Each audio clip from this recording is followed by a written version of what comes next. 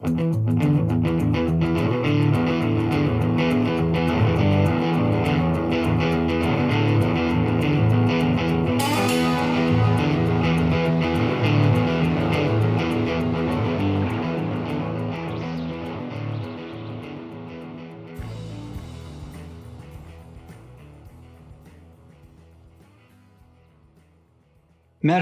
ben Mehmet. Merhabalar, ben Gökhan. Görsel Şehir'in yeni bir bölümüne hoş geldiniz. Hoş geldiniz. Gökhan'la geçen hafta sonuna doğru bir müşterimize ziyarete gittik. Normal iş görüşmeleri sonrasında daha önce yaptığımız bir proje için de imza vermemiz gerekti. Çünkü çektiğimiz görselleri bu sefer kitap haline getireceklerini söylediler. Ve Türkiye'deki telif yasalarından biraz orada konuştuk. Dedik ki madem bu kadar konuştuk bir de bunu podcast'imizde konuşalım. Evet.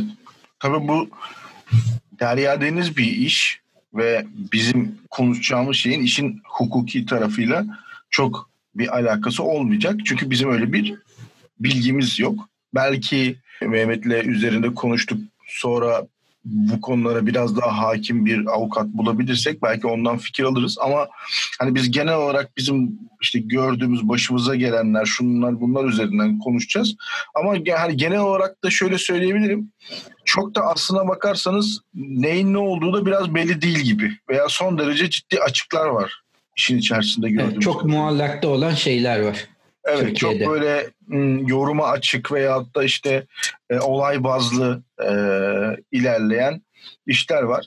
Sonra genel olarak hani biz haberlerini duyuyoruz, işte birisi fotoğrafını kullanmış, ona dava açmış veya bir başka birisi fotoğrafçıya dava açmış sokakta çektiği için. Ama şöyle düşünürseniz yani dünya üzerinde günde çekilen fotoğraf sayısını, o fotoğrafların sosyal medya üzerinde paylaşma sayısını, ne bileyim stok siteleri üzerinden günlük satılan fotoğraf adetlerini ve onların kimler tarafından kullanıldığını falan düşünürseniz yani bir tane iki tane olay satılan ya da kullanılan fotoğraf adetiyle karşılaştırıldığında yani devede kulak bile değil. Evet. Ben Türkiye'de çok büyük bir maddi ceza yani maddi bir şey ödenen dava duymadım. Sen duydun mu bilmiyorum. Yani Türkiye'de nedir bu, böyle fotoğrafla ilgili ciddi bir ödeme oldu mu? Yani hep bu işin yeri Amerika'dır. Hep öyle duyduk yani bu zamana kadar.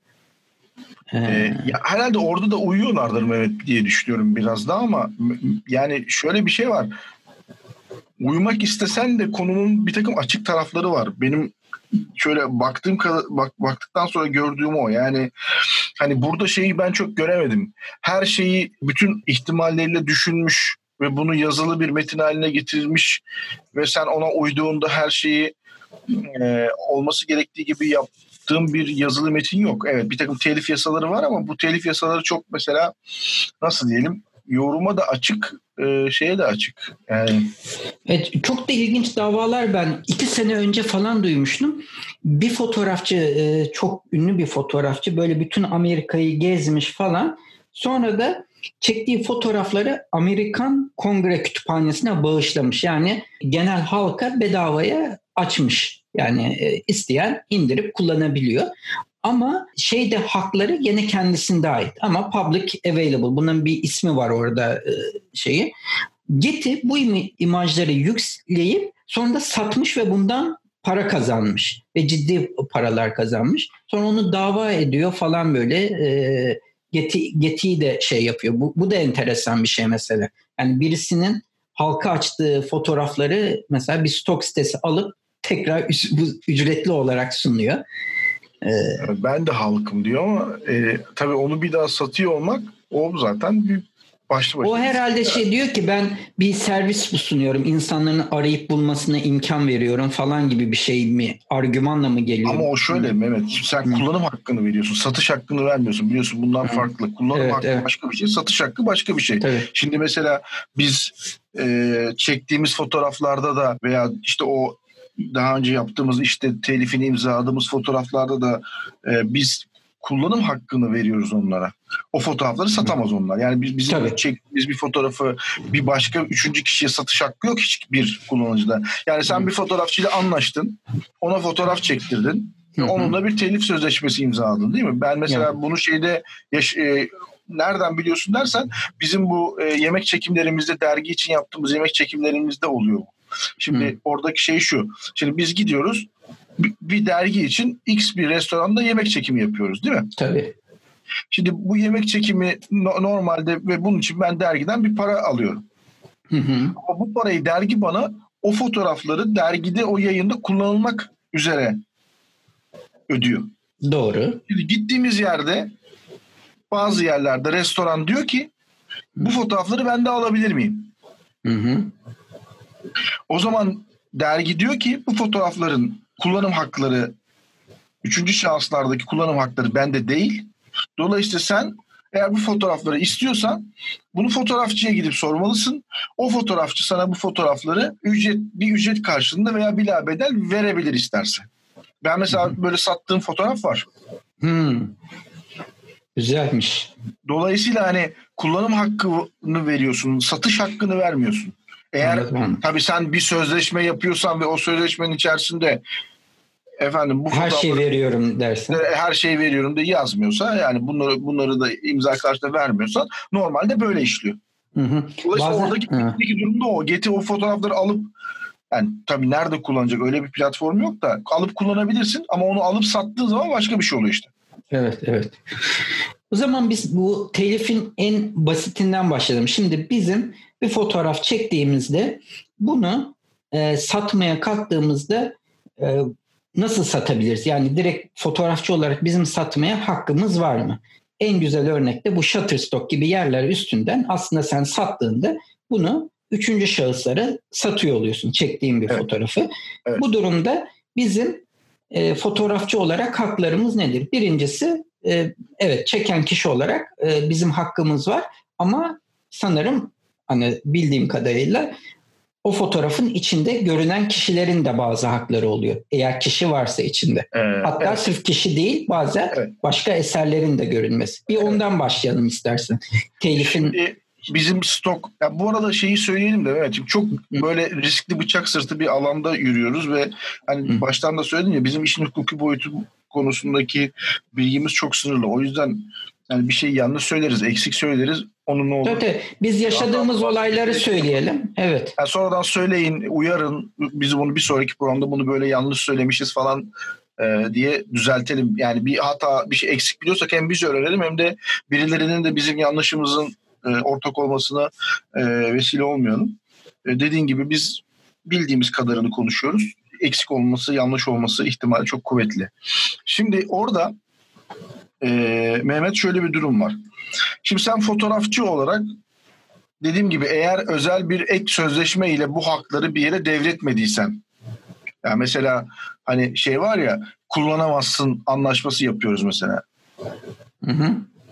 Ne diyor orada şirket sana? Sen bu fotoğrafları hiçbir şekilde kendi portfolyonda, kendi hesaplarında, şurada, burada ticari amaçla veya ticari olmayan amaçlarla kullanamazsın diyor.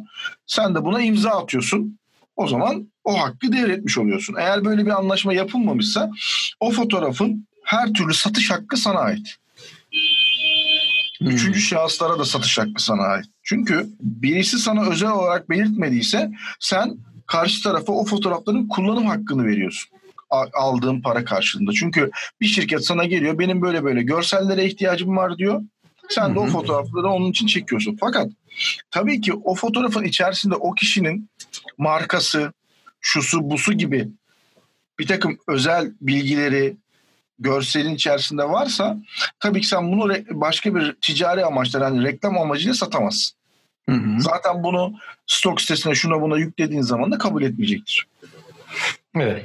İçerisindeki görünen kişilerin eğer insanlar varsa tabii ki bunların o fotoğrafı kullanımıyla alakalı sana izin belgesi imzalamış olmaları gerekiyor.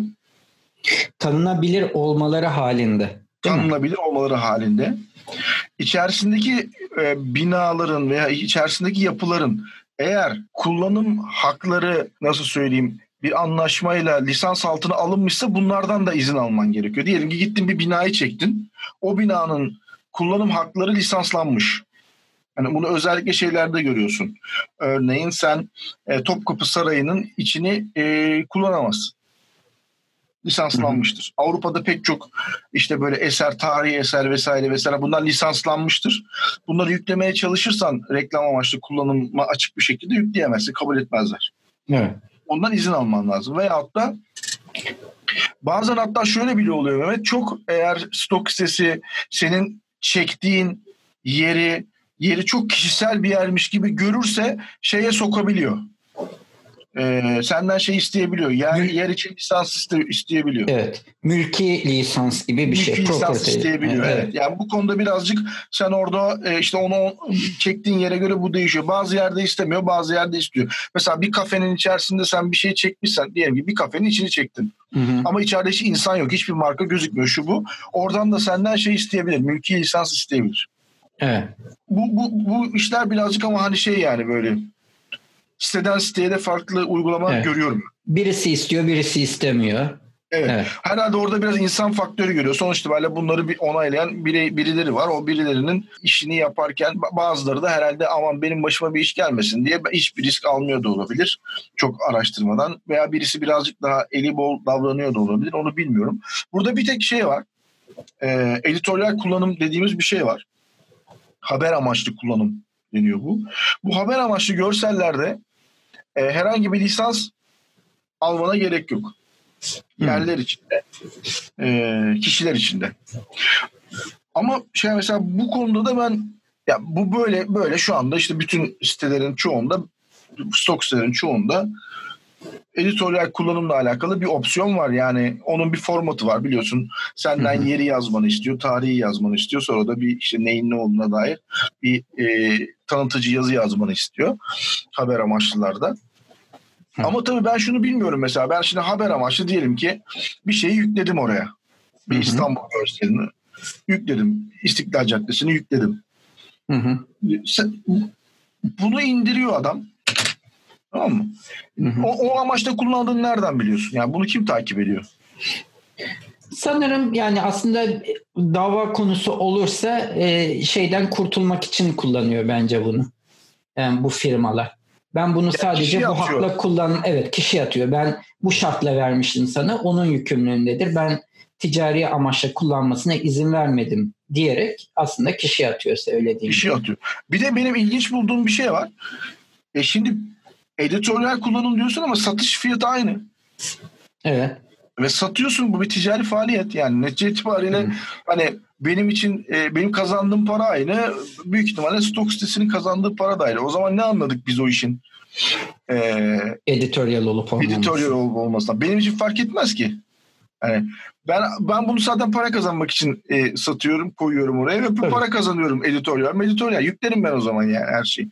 O zaman buradaki ve dediğim gibi de bunu kim takip ediyor? Orada yüklediğim editoryal olarak yüklediğimiz materyalin editoryal amaçlarla kullanıldığında kimse takip, onlarca binlerce şirket var dünya üzerinde. Yani düşünsene Shutterstock 150 küsur ülkede var değil mi? Online. Yani herhalde muhtemelen. En büyük olanlardan biri. Yani. En büyük olanlardan biri o. Şey de öyledir büyük ihtimalle. Yani iStockGet'i de öyledir. Yani 100 küsur ülkede var bunlar. Evet. Yani koca dünyada zaten bildiğim kadarıyla 192 ülke mi var? 190 küsur ülke var değil mi? Birleşmiş Milletler'e kayıtlı. Evet aynen öyle. 192 mi? Öyle bir şey. 192 galiba. Şimdi bunların 4'te 3'ünden fazlasında varsın. Şimdi kim onu takip edecek? Yani koca dünyada bugün onlarca web sitesi, onlarca sosyal medya account'u, şusu busu var. Dolayısıyla birazcık böyle hani şey gibidir, hani bu kopya çekmek serbesttir, yakalanmamak şartıyla gibi bir şey var ya. Evet aynen öyle. Yani hani yakalanırsan göze alman gerekiyor olanları. Olacakları de hani o toplantıda da Murat anlatmıştı ya galiba. İşte editoryal yüklemiş birisi bir fotoğrafı işte camide dua eden bir. Ben de söyledim onu. Sen mi söyledin? Evet. Ha, sen o zaman sen anlat gene. Mesela böyle ilginç bir örnek de var bak. Yani bu mesela Shutterstone grubu var Facebook'ta, orada gördüm. Bir Türk post etmiş hatta. Diyor ki birisi editoryal olarak camide dua eden bir adamı yüklemiş. Adam yüzü gözü her şeyi gözüküyor. Yandan ışık geliyor. Gayet fotoğrafik tabii. Ve editoryal olarak yüklemiş. Çekilen adam bulmuş bunun Shutterstock'ta satıldığını, nasıl artık bulduysa ve bu kişiye mesaj atıp bu fotoğrafımı kaldırın demiş. Bence Shutterstock'tan isteyemiyor çünkü editoryal standartları olarak kabul edilebilir bir şey. Sen kamuya açık bir yerde fotoğrafın çekildiyse yapabileceğin hiçbir şey yok aslında. Yani sokakta. Öyle mi? Benim tahmin. O konuda bence Shutterstock'tan istememiş. Ondan istemiş. Benim bu fotoğrafımı kaldır demiş. Ama işte Shutterstock'tan istedi de Shutterstock hani ona bir kusura bakma senin böyle bir hakkın yok. Biz bunu editör olarak koyduk. Yapacağımız hiçbir şey yok deyince oradan yani şimdi bu şeyi bilmiyoruz ki netice itibariyle. Adam belki direkt onu buldu, ona yazdı. Hani biraz Türkvari çözdü işi belki direktman. Belki Shutterstock'a yazdı ama Shutterstock şey demedi. Yani cevap vermedi ya da işte sen bunu talep edemezsin dedik. Talep edemez mi gerçekten onu da bilmiyoruz. Yani o hani sokakta fotoğrafı çekilen kişinin halka açık bir alanda oluyor olması, onun her türlü fotoğrafının editoryal olarak çekilip yayınlanma hakkını veriyor mu bize? Ben bu konuda hiç emin değilim. Ben şöyle düşün. Bir sanatçının fotoğrafını çektin. İşte Çağla Şikel şöyle yaptı diye işte Ak Merkez'den ya da işte Palladium'dan bir yerlerden çıkarken çektin. Türkiye'de diyebilir mi Çağla Şikel benim bu fotoğrafımı basamazsınız? Bilmiyorum bunu ama şeyi biliyorum. Jennifer Lopez birisine dava açtı Getty Image'den. Ama bak Getty Image'de satıldığı hiç aynı şey diyorsun. Ama evet. Koymadı ki yani sonuç itibariyle. Nasıl koyabilirsin Jennifer Lopez'in fotoğrafını reklam amaçlı? Tabii ki editoryal koydu. Dava açtı ama ona. Ne oldu işte bilmiyorum. Yani gerçekten bilmiyorum ben. Şimdi biz böyle çok basmakalı şeylerle gidiyoruz ama hani biliyorsun hukukun önüne gelince iş bambaşka bir şey oluyor. Veyahut da şöyle oluyor. Bugüne kadar o konuyla ilgili herhangi bir direkt bir kanun maddesi şusu busu olmamış oluyor. Yazılmamış oluyor. Ama biliyorsun o zaman içtihat devreye giriyor.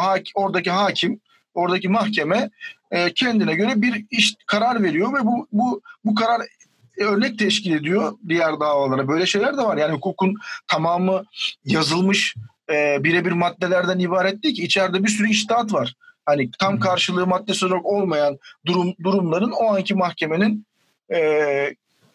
kendine göre verdiği bir karar sonra hukukun bir parçası haline geliyor. Dolayısıyla ben mesela hiç emin değilim bu konuda. Yani böyle bir şey kimse böyle bir şeyin peşine koşmadığı için ya da dava açılmadığı için mi oluyor? Ama yani öyle bir şey var ki eğer böyle bir şey olursa da hiçbir şey çekemezsin sokakta. Tabii ki. Yani hiçbir haberi çekemezsin hiçbir şey. Yani çünkü nasıl gittin mesela İstiklal Caddesi'ne şimdi bir haber yapacaksın. Sokak röportajı yapacaksın diyelim ki. Şimdi ister istemez 16'ya 9 bir kadrajım var. Sağından solundan insan geçiyor yani. Tabii ki. Yapmaya arkada markalar görünüyor. Şimdi bu benim söylediğim şey geçerli olursa da bu sefer hiçbir şey çekemez olursun. İşte bu aradaki kişi nasıl yapıyorsun yani? Ya da röportaj yaptığın her kişiyi röportajın sonunda bir şey imzalatmaya çalıştığını düşün. İnsanlar imzalar mı yani ondan sonra? İmzalar mı yani? Doğal olarak imzalamaz. Nereden bilecek? Çünkü imzaladığın anda adama her türlü kullanım hakkında vermiş oluyorsun mesela. Evet. Yani oradaki tabii maddelere göre bu değişir ama kim okuyor onları? İşte ama yani örnekler de duyuyorum mesela. Yani birisinin fotoğrafını çekmişsin işte çekemezsin. Geçenlerde hatta galiba ya Amerika ya Kanada'daydı. Birisi bir fotoğrafçıyı dövdü. Yani işte köprü gibi bir yerde sevgilisiyle beraberken sarılıyorlar, öpüşüyorlar falan filan. Bir fotoğrafçı da bunların fotoğrafını çekiyor işte ışık güzel falan filan. Sonra eleman bunu dövdü. Çektik. Yani mesela böyle şeyler oluyor. Bu durumda mesela nasıl bir karar vereceksin şimdi? Yani çünkü dersen ki eğer siz kamuya açık bir alanda bulunuyorsanız bir fotoğrafçı sizin fotoğrafınızı çekme hakkına sahiptir dersen de bu sefer bambaşka bir kapıyı açıyorsun. Çünkü ne amaçla çektiğini bilmiyorsun onu sen o sırada. Anlatabildim mi? Ya şimdi bunu çekiyor ama nasıl bir amaçla çekiyor? Nasıl kullanacak? Bunu eğer böyle dersen bu sefer sen birisine haksız yere şiddet uygulamış oluyorsun. Dövdüğün için. Ona şiddet uyguladığın için. Böyle bir hakkı yok ama yaptı, ben bunun üzerine bu davranışı gösterdim dersen bu sefer hani belki hafifletici bir sebep oluyor falan. Çok karışık bir iş bu yani hakikaten. Ben kimsenin bunu tam olarak, yani bence benim anladığım biraz şu. Böyle vakadan vakaya ilerliyor bu. Evet. Ama işin garanti tarafı, yani bir defa fotoğrafta gözüken bir modeliniz varsa ondan ticari olarak da bu fotoğrafı kullanacaksınız. Mutlaka izin almanız lazım, yazılı olarak, imzalı olarak. Bir mekan varsa onun da izni alınması lazım. Hatta ünlü bir hayvan, işte televizyona falan çıkan hayvanlar falan olduğu zaman, şöhretli bir, Türkiye'de yok sanırım öyle bir hani dizide falan oynayan bir hayvan ama mesela Facebook'ta çok ünlü olan köpek siteleri falan var. Yani köpek accountları falan var. O tarz bir şey olduğunda onlar için bile sahibinden imzalı izin almanız gerekiyormuş telif açısından. Evet. Ama işte burada bizim şu anda konuştuğumuz şey ne? Hep şu. Yani sen bunu editoryal amaçlı veyahut da reklam lisansıyla satabilir misin, satamaz mısın? Bir de şu taraf var işin. Sen gittin birisini çektin. Şehirde veya gittin bir yerde. Kendi Instagram hesabından paylaştın veya portfolyona koydun. Yani bir satış yok ortada. Yani satmıyorsun hiçbir yerde. Ama kendi ekranında. Şimdi bunu yapabiliyor musun mesela? Yani ben hiç emin değilim. Yani şöyle gönül rahatlığıyla tabii abi o public alanda orada dolaşmasın o zaman. Orada dolaşırsan fotoğrafını çekerler diyemiyorum. Bence tam öyle değil. Yani tam şeyin içeriğine sahip değilim ama bilmiyorum, hukuk olaya böyle bakmayabiliyor. Çünkü o zaman da şu giriyor. O fotoğrafı çekilen kişinin özel yaşam alanı nereden başlıyor o zaman? İşte yani kapalı alanlar itibaren bitiyor mu bu? Benim bildiğim yurt dışında kamunun tanımı herhangi bir kişinin, yani halktan herhangi bir kişinin yürüyerek girebildiği yer kamusal alan olarak kabul ediliyor. Yani senin bir mesela kaldırıma bulduğun yere ben de aynen şekilde çıkabiliyorsam kamusal alan kabul ediliyor. Dolayısıyla kamusal alana çıktığın andan itibaren atış serbest. Tabii bir de şöyle bir şey de var ama bak. Şimdi bir kamyon mobese kamerası var. Evet, tabii. Efendime söyleyeyim, çeşitli bankaların, dükkanların, şunların bunların güvenlik amaçlı koydukları kameralar var. Hepsi kamusal alanı çekiyor olması lazım. Çekiyor olması lazım. Yani hatta evet, yurt dışında mesela diyelim ki kamera var ama kameranın bir kısmı evin içini gösteriyor falan. Orasını blörlemesi falan gerekiyor yani. Senin camının içini gösteriyor mesela. Gösteriyorsa. Evet.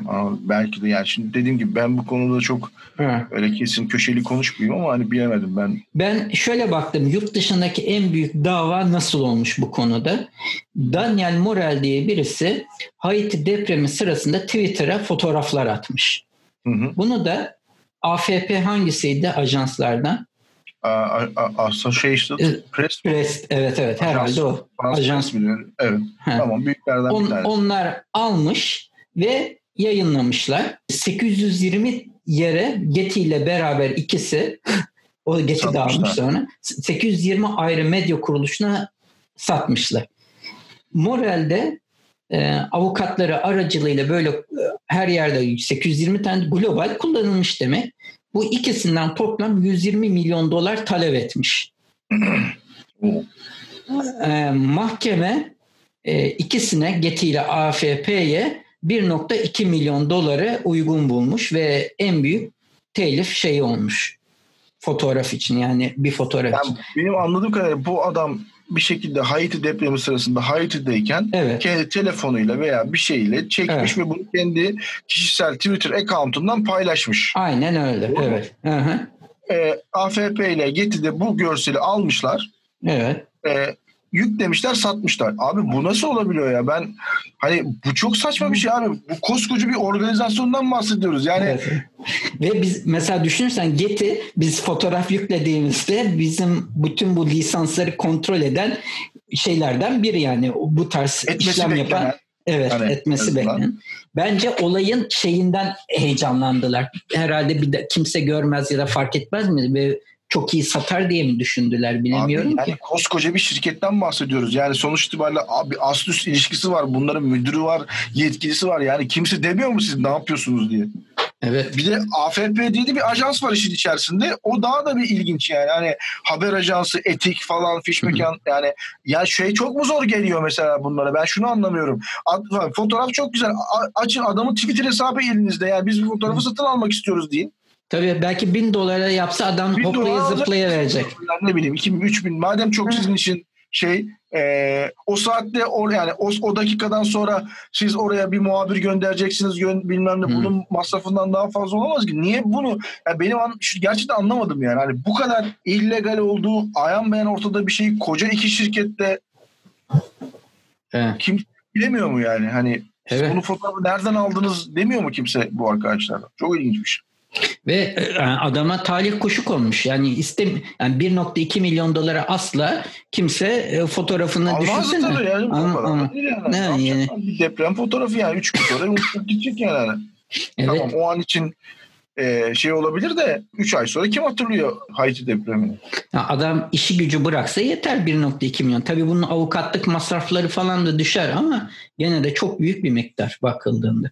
Ben Türkiye'de hatırlıyorum Radikal Gazetesi falan bizim arkadaşlarımızdan birinin fotoğrafını kullanmıştı. Sen sadece Türkiye'de genellikle hani dava süreçleri uzun sürdüğü ve ne kadar para alabileceğin belli olmadığı için hiç dava bile etmiyorsun. Sadece kınıyorsun yani niye benim fotoğrafımı izinsiz kullanıyorsunuz diye. Böyle olaylar da oluyor. Herkesin aynı erişim hakkı olmuyor ne yazık ki. Bu konuda işte dediğim gibi şey var. Yani ben işte Google'u açıp da oradan bir sürü görsel yapan art direktörler de biliyorum. Yani sonuçta böyle çok büyük çözünürlüğe ihtiyacın yoksa şeyin içerisinde yaptığın işte. Ama önemli yani bence problem yani bir şekilde bunu takip etmesinin çok zor olması. Evet dediğim gibi yani binlerce fotoğraf yükleniyor her gün veya satılıyor falan filan. Onu şimdi kim oradan aldı, kim nereye takip etti çok zor. Evet. Bu tür tabii şeyler olduğunda en iyisi bizim de bazı fotoğraflarımız seninle işte çektiğimiz at üstünde giden modelli bir fotoğrafımız var. Zaten lisanslı bir fotoğraf değil, test amaçlı çekilmişti. Bu tarz şeylerin çok sağda solda kullanıldığını görüyoruz ama yapacak da bir şeyimiz yok zaten. Ticari bir yer kullanılmadığı zaman uğraşmana değecek bir şey değil. Cease and desist diye bir şey yapabiliyorsun. Yani bunu sitenizden çıkartın diye bir mail atabiliyorsun falan ama Türkiye'de mesela ben gördüm bu tarz şeyleri Sırbistan'da bir sitede kullanılıyor. Sen o siteye yapacaksın da sana uğraşacaksın da yani bu ancak ciddi bir marka bir şirket olması lazım ki karşında sen bunu bir parasal şeye veya da uğraşmaya. Sırbistan'daki yer. Efendim? Spor salonu mu kullanmıştı? Evet spor salonunda başka bizim bir fotoğrafı kullanmıştı. Kullanmıştı değil mi? Evet. Yani dedim ya hani dünya o kadar büyük ve herkes o kadar birbirine bağlı ki işte yani şimdi ben nereden bulayım Sırbistan'daki kim bilir neredeki bir tane spor salonu. Hatta ben şöyle söyleyeyim biz Uludağ şişesi çekmiştik soda.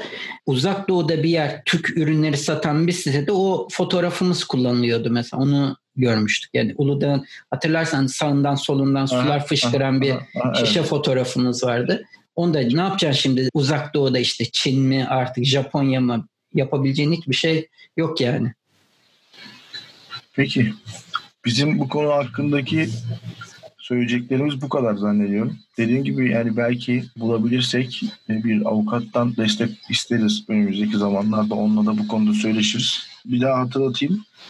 Hani bir şey eksik söylemiş olabiliriz, yanlış söylemiş olabiliriz. Onlara uyarın.